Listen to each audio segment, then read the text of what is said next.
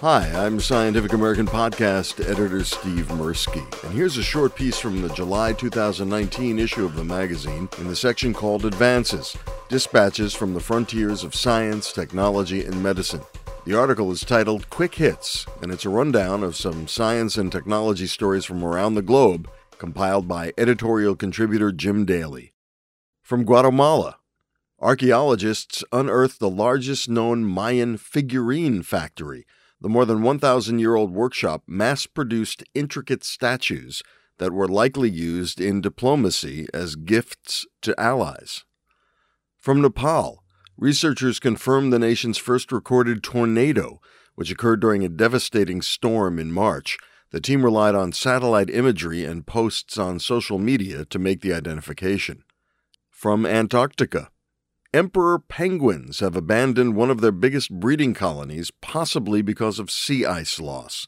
Biologists found that the population, which reached about 25,000 breeding pairs of birds in 2010, collapsed in 2016 and has not rebounded since. From China, the large high-altitude air shower observatory on the eastern edge of the Tibetan Plateau began operating in April. Located some 4,400 meters above sea level, the observatory will study high-energy cosmic rays.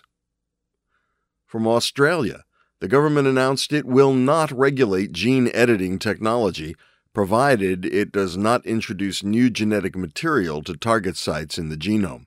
Editing human embryos used for reproduction is still banned. And from Kenya, paleontologists have identified a fossil jawbone in the Nairobi National Museum that came from a previously unknown giant carnivore which roamed Africa 22 million years ago. The predator was likely larger than a polar bear and had fangs the size of bananas. That was Quick Hits by Jim Daly.